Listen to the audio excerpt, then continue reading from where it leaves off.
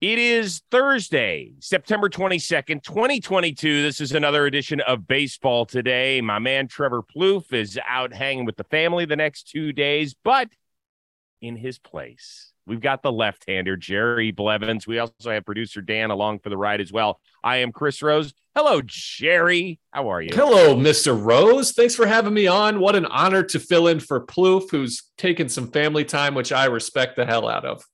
Yes, I think so. He just called me this morning. He wanted everybody to know that is consuming, whether it's on our YouTube channel, via podcast form, or live on the AMP app, which, of course, you can download and join us every day at 11:30 a.m. Eastern for an hour. Download that on the iPhone. He said he misses everybody. He called me and said he misses everybody. He is out like in the desert with his family. Glamping. Very much so. I told him, don't get eaten by a bear. That was my only advice. Bear and scorpions. I'm not a camping type. I don't want to sleep on the floor. I like the wilderness, but I'm going to return to a nice comfy bed in the warmth out. I don't like bugs. I love the wilderness. Let me sleep in a safe environment. I'm with you. I'm not so sure I could pull it off. I went away to camp for 6 summers up in beautiful Hayward, Wisconsin. And I did some like interesting stuff. Like we went on a 9-day trip through Canada where we had to like portage canoes and carry stuff. But yeah, I'm done with that now. I think I'm done. Yeah. I mean, I don't have any desire to be, I love nature. I think it's beautiful, but I have no desire to go out and, rough it. I don't need a Bear Grylls style training. Not for me. Nope. You know what I need? More baseball in my life. We are officially less than 2 weeks to go in the Major League season. Let's kick it off with the team whose hat I am donning today. That would be the San Diego Padres. They win a 1-0 special over the NL Central leading St. Louis Cardinals. So now the Padres are currently in the 5 spot in the National League playoff chase, up a game and a half over Philly, up 4 over Milwaukee, and I believe they have the tiebreaker. So the Padres are sitting pretty. The big news yesterday was the pitching that they got. The starting of Blake Snell, who tied a career high with 13 strikeouts, and the closing of Mr. Hader, who did a nice job and has seemed to kind of find his comfort zone. So what was the bigger story? Which left-hander kind of caught your eye on Wednesday? So I'm thinking more bigger picture here and effectiveness in the playoffs. As great as Blake Snell was, he's going to impact one game if he even is in that rotation. But they need Josh Hader. Josh Hader needs to be the closer. You know how important bullpen is, and they traded for him, and they traded a lot for him to be that shutdown guy. So for me, the biggest story is him starting to right the ship. He didn't dominate and punch out 3. I don't think he got any strikeouts, but he has looked better, and they need him. If they're going to do anything significant in the playoffs, he's going to have to be the Josh Hader that we've come to know and love. I think you nailed it, because if we're talking about the Padres having to go either to Atlanta or New York or St. Louis, depending on where they finish as the 5 or 6 seed, they'll start Darvish in game 1. I think, even though he hasn't been nearly as good in the second half of the season, I still think Musgrove gets the ball in game 2. And then it's some combination of Clevenger, Snell in game 3 if one of those guys doesn't pitch earlier in the series. So that's the way it would look. But you are right that Josh Hader has been the most dominant closer that we've had in this sport the last 3 years. And since the beginning of July, he hasn't looked the same. And I even watched him last night, and even though he was effective, he still isn't the same guy. I don't know what it is. I don't know if you're seeing it, if you watched him very much, but yeah, I think he's got 6 strikeouts this month. Now, he's only given up 1 run, which is great. I think this was his 6th or 7th appearance of the month last night. But he's not walking guys, which is good, because he was doing that a lot in July and at the beginning of his Padres tenure. But he is not as dominant. I can't figure out what's going on. I have no idea what it is. And I'm sure there's smarter minds than mine doing just that, trying to figure out what it is from release point, arm angle, spin, rotation. There's something that has been amiss from him, because it's not just a confidence thing, although this is pretty much the first time in his big league career that he's faced significant adversity.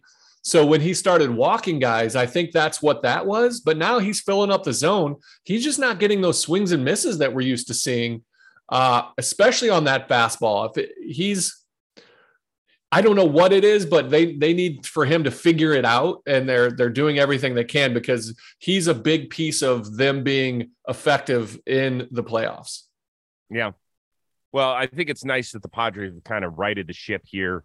They still have to kind of get Soto a little bit more back on track if they're going to have any shot of upsetting somebody in that first round. But I think it's good for baseball that they'll be in this thing. They are, even without Fernando Tatis Jr., an exciting squad.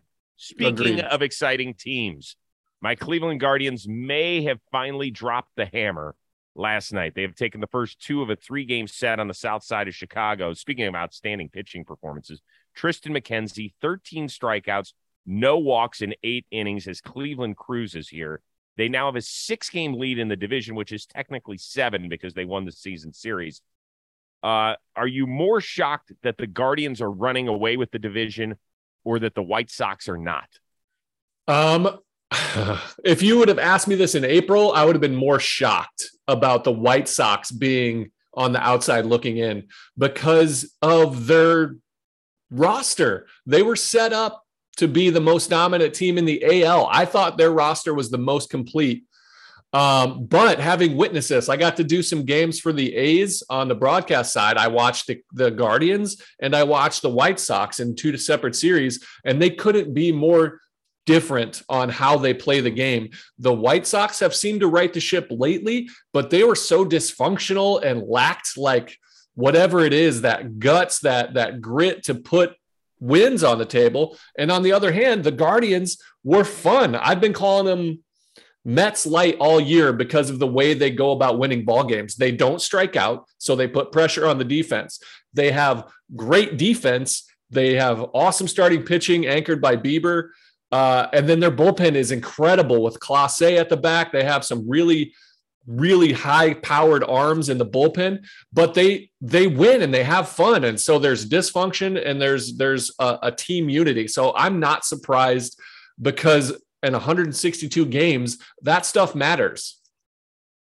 I think all you had to do was watch the last inning that these teams played against one another on Tuesday night and the first inning that they played against one another on a Wednesday to tell you all about these two squads. Cleveland, it's almost like watching a little league team. Like, it's a little cheesy. Like, they run everything out. They lead the world in infield base hits. Like, Kwan and Rosario go back and forth on who leads the league in infield hits. And on Tuesday night, when they went to extras after the White Sox got to Clase and tied the game, the Guardians put up a 5 spot. And on one of the runs, somebody, I forget who it was stealing third base, and Moncada didn't even cover third. Just let the run in. Ball goes into left field, run comes in, Guardians end up winning. The first inning of Wednesday night's game, Kwan leads off with another knock. Rosario hits a 2-hopper to Moncada, who takes his time, and Rosario beats it out. Wasn't a hard play, pretty normal play, pretty standard. And then a few batters later, he makes an error that allows a run to score and continue the inning, and the Guardians tack on another. It was almost like the Guardians know that if they just play hard, that's going to take the spirit out of the White Sox, because I don't care whether it's La Russa or Miguel Cairo. I can't figure it out, but it looks like, and I hate to say this, Jerry, it looks like at times they don't give a shit.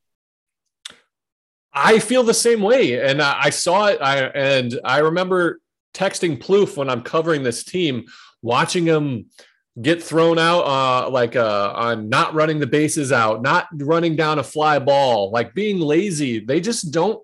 It looks like they don't care. I don't like saying it either because I don't want to call out. I don't either. Character or chemistry, having been on the other end of it. But it is what it is, man. I wouldn't say. I would say it to their face. I would ask them questions about it if I were in that clubhouse, because it's glaring. And that the difference between Cleveland, who they're playing baseball fun, they're awesome for the fans, as you know, as a Guardians fan yourself. I'm in Ohio, so there's a ton of Guardians fans here. They love watching this team play baseball. Yeah. I do not enjoy watching the White Sox play, even though they have some really exciting players and a lot of personality that I like. I cannot appreciate the style of baseball that they play because it angers me as somebody that loves the game. lackadaisical plays, lollygagging, a little throwback, but it's just like, let's roll the balls out. Our talent will win it. And they just haven't done it. I think he said something really important that neither one of us like to make. When we use our words, we choose them carefully. Like, we don't like to make things personal. And the worst thing you can do when you talk about pro athletes, in my opinion, is question motivation and how hard people play, right? I think that, isn't that the stuff that bothers you the most? Absolutely. If I do something on the field and I get beat, I'll be right there because, that's my job. I got beat by the opposing hitter, whatever the case may be. It's the questions that, like, hey, why didn't you hustle that out? Or were you even trying? What was your game plan going in? Do you care? Those are the ones that get to you. Yeah. And I think that there's a lot of White Sox fans on the South Side and around the country and around the world. They're looking at that team saying, why isn't this us? Why aren't we the team that's up 6 games? And then you watch the Guardians play and you go, oh, now I get it. I think there's massive changes personnel-wise in as far as players. I think there's maybe a change in the dugout and maybe a change in the front office coming with this team. I don't know what Jerry Reinsdorf, the owner's, thinking about, but man, he ain't going to be happy. No, I mean, we knew kind of going in that this team was set up to win, and they've underperformed all year long, and it hasn't, it's I hate to question people's you know what I mean? We talked about it, but if you watch the game, there's something going on. Something's amiss. It's not all functioning properly. And so they deserve to be questioned. Yep. And I think they have some tough questions to answer because it's not like this is an old team. This is a team where guys are kind of in the wheelhouse in the prime of their career, but I think they're going to have to make some interesting decisions in the offseason. But let's move on here to Aaron Judge. It was amazing. I don't know if you watched his first at bat on Wednesday night. But first pitch, he rips the ball down the line for a double, and you could almost feel the entire stadium and all of us watching like, oh, damn, just a double. Then he did it again later. You're like, man, this sucks. So now he's still stuck on 60. Now he gets to face his arch rival, the Boston Red Sox, over the next 4 nights. Is there any way Boston does not pitch to the dude? Yeah, you have to throw to him. You have to. There's no reason for the Boston Red Sox to pitch around this guy. They're not playing for anything. So it's not like if they lose, they're going to drop a spot and all of a sudden they're out of the playoffs. Okay. And there's a pride to it. You'll never be allowed to go into New York City if you purposely don't pitch to Aaron Judge. And as a competitor, you have to want to get him out in these big spots. You don't want to be the guy that was like scared in that moment. So as a lefty, as a soft tossing lefty, if I face Aaron Judge, I'm going to pitch around him in every other regular season because I'm going to get the guy behind him because I know my stuff matches up better against every other player in the big leagues. But in this situation, I'm coming after Aaron Judge because I want to beat him in that moment as a competitor. I want to be better than him when he's trying to shine the most. And so they better pitch to Aaron Judge because if the Boston Red Sox don't, it's going to be a blemish for me, a blemish on one of the foremost organizations in sports in the Boston Red Sox. And, there's going to be times where Aaron Judge is going to walk over the next 4 games, just like there was against the Pirates, right? You might get some younger guys in situations that they're not accustomed to. They know that the whole world's going to be watching because everybody's cutting into every at bat. And so they could get some nerves. They could yank some pitches. That sort of stuff happens. But we're talking about intentionally not throwing the ball. Correct. I don't think that's in Alex Cora's DNA. I think he's going to be like, listen, if this guy does it, he does it. But we are going to try because the one thing you never question about Alex Cora is the desire to make sure his team is at its best. It hasn't been at its best this year. It's been a shitty year, and they're in last place in the division.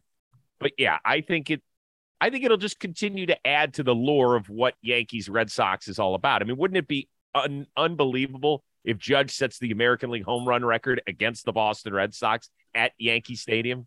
It'd be beautiful. It'd be, there'd be a little poetry in baseball, and you got to love the romance to it. And I agree. I would use this as a teaching point. If I were a coach of those Boston Red Sox pitchers, I'll be like, look, this is as close as you're going to get to pitching in the playoffs or World Series. These at bats, because the world is watching you. What kind of makeup do you have? Harness that energy. Think about it in the grand context of if you're facing him in the World Series, and let's see what you got, man, because this is what you dream about as a kid. Use this moment as a challenge to those pitchers. Okay. If you were pitching to Aaron Judge tonight, what's your sequence? Oh, he's getting 100% curveballs from me. And if I give him a fastball, I'm giving it to him up and in. And for a ball, to try to see if he's going to get himself out, because, at my end of my career, I'm throwing 88 to 89. That's going to look real pretty coming in. So I want him to get himself out. And I'm not throwing him anything away because I don't want this guy to hit it back at me. that is a true, like I did the same thing to Stanton. I'm not throwing Stanton anything on the other side of the plate because if he does hit it, I don't want to die. So he's getting curveballs down and in. My best pitch versus his best. You're getting curveballs. And if I have to throw you a fastball, it's going to be off the plate, but it's going to look like a strike, and hopefully he gets himself out. What if he's sitting curveball on you? Then if I've had a lot of guys I don't want to toot my own horn, but I threw my curveball so much during my career that guys are sitting on it anyway. So if you hit it, I'm going to tip my cap to you because I gave you my best. So if you're sitting on it and you hit it, which Aaron Judge is the best hitter on the planet right now, he's got a good shot at it, but I can rest my head at night knowing that he beat me at my best. Would it bother you if you were a part of history? No. Not at all. I think it's not like an honor. Like I'm honored to do it. I want to be a part of history that prevented him from breaking that record as a competitor. Yeah, I get that. And so if he beats me, I got beat a ton in my whole career. Like I got beat. Guys hit the ball really well, and I will tip my cap knowing that I tried my best. It's not going to hurt my feelings if I'm on that highlight reel all the time. It'll be just part of the highlights of my career. Okay. Were you ever in a milestone moment or anything interesting? Just like first hits, I gave up a couple of first hits, but nothing. I don't think anything significant like that. Okay. It's always interesting. Kansas City Royals. We haven't talked about them much on this show, and with good reason. It's been a lousy year in Kansas City, unfortunately. They did make an interesting move. They fired Dayton Moore after 16 seasons in the front office. He was, of course, the architect of their World Series champion in 2015. Very emotional. But does this feel like the right time to make a move, or were you kind of taken aback? I think it's the right time, honestly. Like it is very emotional. He put up a World Series. They went twice in a row. He is the DNA of that team for a long time. He deserves every bit of accolades that he'll get. But as a fan of the New York Mets and covering them, I saw what they went through trying to hire front office people. You need to get that spot open so all these up and comers, all these front office hopefuls can say, hey, is this my chance? Is this going to be the spot that I can see myself and develop this ball club? Get yourself out there, make yourself available. If you're, put on a nice suit and tie and look sharp for those, those worthy candidates, like a dating scenario. So you've got to be able to open that spot and start talking to people to refill that, because in the off season, there's going to be other jobs available. So if you're the first one out there, you're connecting to agents behind the scenes, whatever the case may be. But this is your best chance at fulfilling it with a high candidate. So with Dayton Moore, I personally don't know him very well. I think that I interviewed him maybe once or twice. But after he was relieved of his duties by the new boss man, John Sherman, he went down to the clubhouse. He talked to every person in there, not just the players, everybody around there. You've heard he has amazing people skills, right? Now, did they do some things that were a little weird where they had a meeting about porn and how that will ruin your life and all sorts of stuff? And I'm not here to judge whether you think it is or it doesn't, but it's kind of a strange thing to have in a major league clubhouse, right? You never had any of that discussion, did you? No. Okay. So obviously he took some of his personal beliefs into that clubhouse. But for the most part, if you were to talk to people throughout that organization, and we heard yesterday from the likes of Salvador Perez and Eric Hosmer, who's no longer there, and guys who were like, he meant the world to all of us. So obviously he built something special there, a community there in Kansas City that isn't often felt in professional sports. So tip of the cap to him. Yeah, there's absolutely. The baseball side of this as well, though. What's that? Okay, go ahead. Oh, I was going to say, yeah, tip of the cap to him. He's done wonders to be there for 16 years and to create those relationships, to create an environment that's so welcoming. They're an A+ organization. They have an old ballpark, but they keep it up. The fan engagement is awesome at the ballpark. They always do solid in attendance. They have a future core that looks like they can put together a winning ball club in the near future. So good for him. He'll be able to show his head and show his face in Kansas City forever and be appreciated and loved for the things that he's done for that organization. So yeah, again, a proper send-off. Yeah, but the facts are facts. They had 3 winning years in 16 seasons under him. Now, that included back-to-back World Series appearances and winning their first title in 30 seasons. So that will obviously buy you a lot of time. I think that John Sherman, who actually was a part of the minority ownership in Cleveland and could see how a small market could sustain success, I think he felt like that Kansas City had lost its way, that they have a lot of data in hand from every article I'm reading. They're not applying it the proper way. And so that's going to be now up to JJ Piccolo in order to do that. Thinks he's the right guy. We wish Dayton Moore the best of luck. Finally, speaking of small market teams, it hasn't been a great year for the Cincinnati Reds either. In the face of their franchise, has a slightly different look these days. Joey Votto has gone full beard on us. He's done some games in the broadcast booth recently, but last night he decided to hang out in the stands in Cincinnati wearing a Barry Larkin jersey. He was literally the mayor of Cincinnati, having the time of his life, taking pictures, taking selfies, shaking hands, kissing babies. How amazing was this? Oh, I love everything about it. Tip my cap to Joey Votto. I love it so much. I mentioned earlier that I'm in Ohio. My brother, my best friend are both Reds fans. I'm surrounded by Reds fans. They were ready to throw their chips in and just be like, I need to pick a new organization because they were so mad at them trading their guys and hitting the reset button. And I get it. But the Cincinnati Reds organization needs to bring in Joey Votto, keep him happy, keep him in the fold, because this is gold. This is what you want when you have somebody that's a future Hall of Famer, one of the best player on your team for like 12 years, going and doing things like this, being in the booth, going around for the fans. They may not have a good product on the field right now, but when you have one of your all-time greats walking around taking pictures with people, it's incredible. So I love everything about what Joey Votto's doing later in his career, going on social media, showing some personality.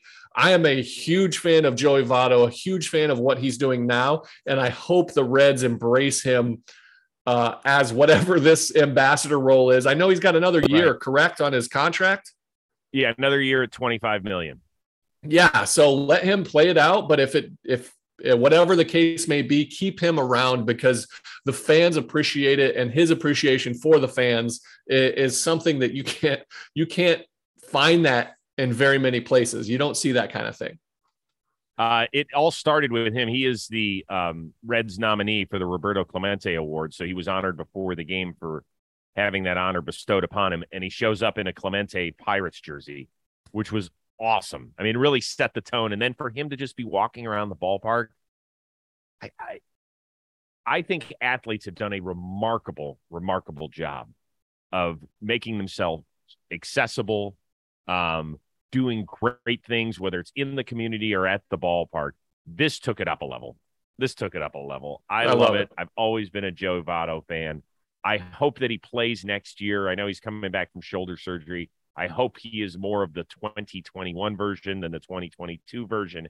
And if he wants to ride off into the sunset that way, I think that he could get a phenomenal tip of the cap because of the way that he has represented himself over the last 5 years. Because let's remember, This wasn't always Joey Votto. Joey Votto, if you were to talk to players 6-7 years ago about him, you would have gotten a very different response about who he was and his, whether it's fair or unfair, what his national persona was. Now it's totally flipped. Yeah, I mean, he's always been fun to me. I always appreciated his kind of antics with the crowd and fake throwing the ball up. And yeah, I think it was all his sense of humor, but he's really embraced opening himself up personality wise, because he truly is like a wild man. You never know what you're going to get with him. And so to open yourself up to being real with people instead of having that facade of ball player, it's hard. It's hard to do both. Jacob deGrom is the best pitcher I've ever seen, the best pitcher on the planet right now. He separates himself, rightfully so, because he doesn't want that. He wants to be guarded, and I respect the hell out of that. But for Joey Votto to find himself and be like, hey, I'm ready to open it up and be out there, I respect that even more, because it takes a lot of guts to do that. I agree. What do you have coming up on John Boy Media? I just did Talking Baseball that came out yesterday. We did a fun little like playoffs draft. Mets Twitter's coming for me right now because I drafted the Phillies and the Braves in our, one win equals a point.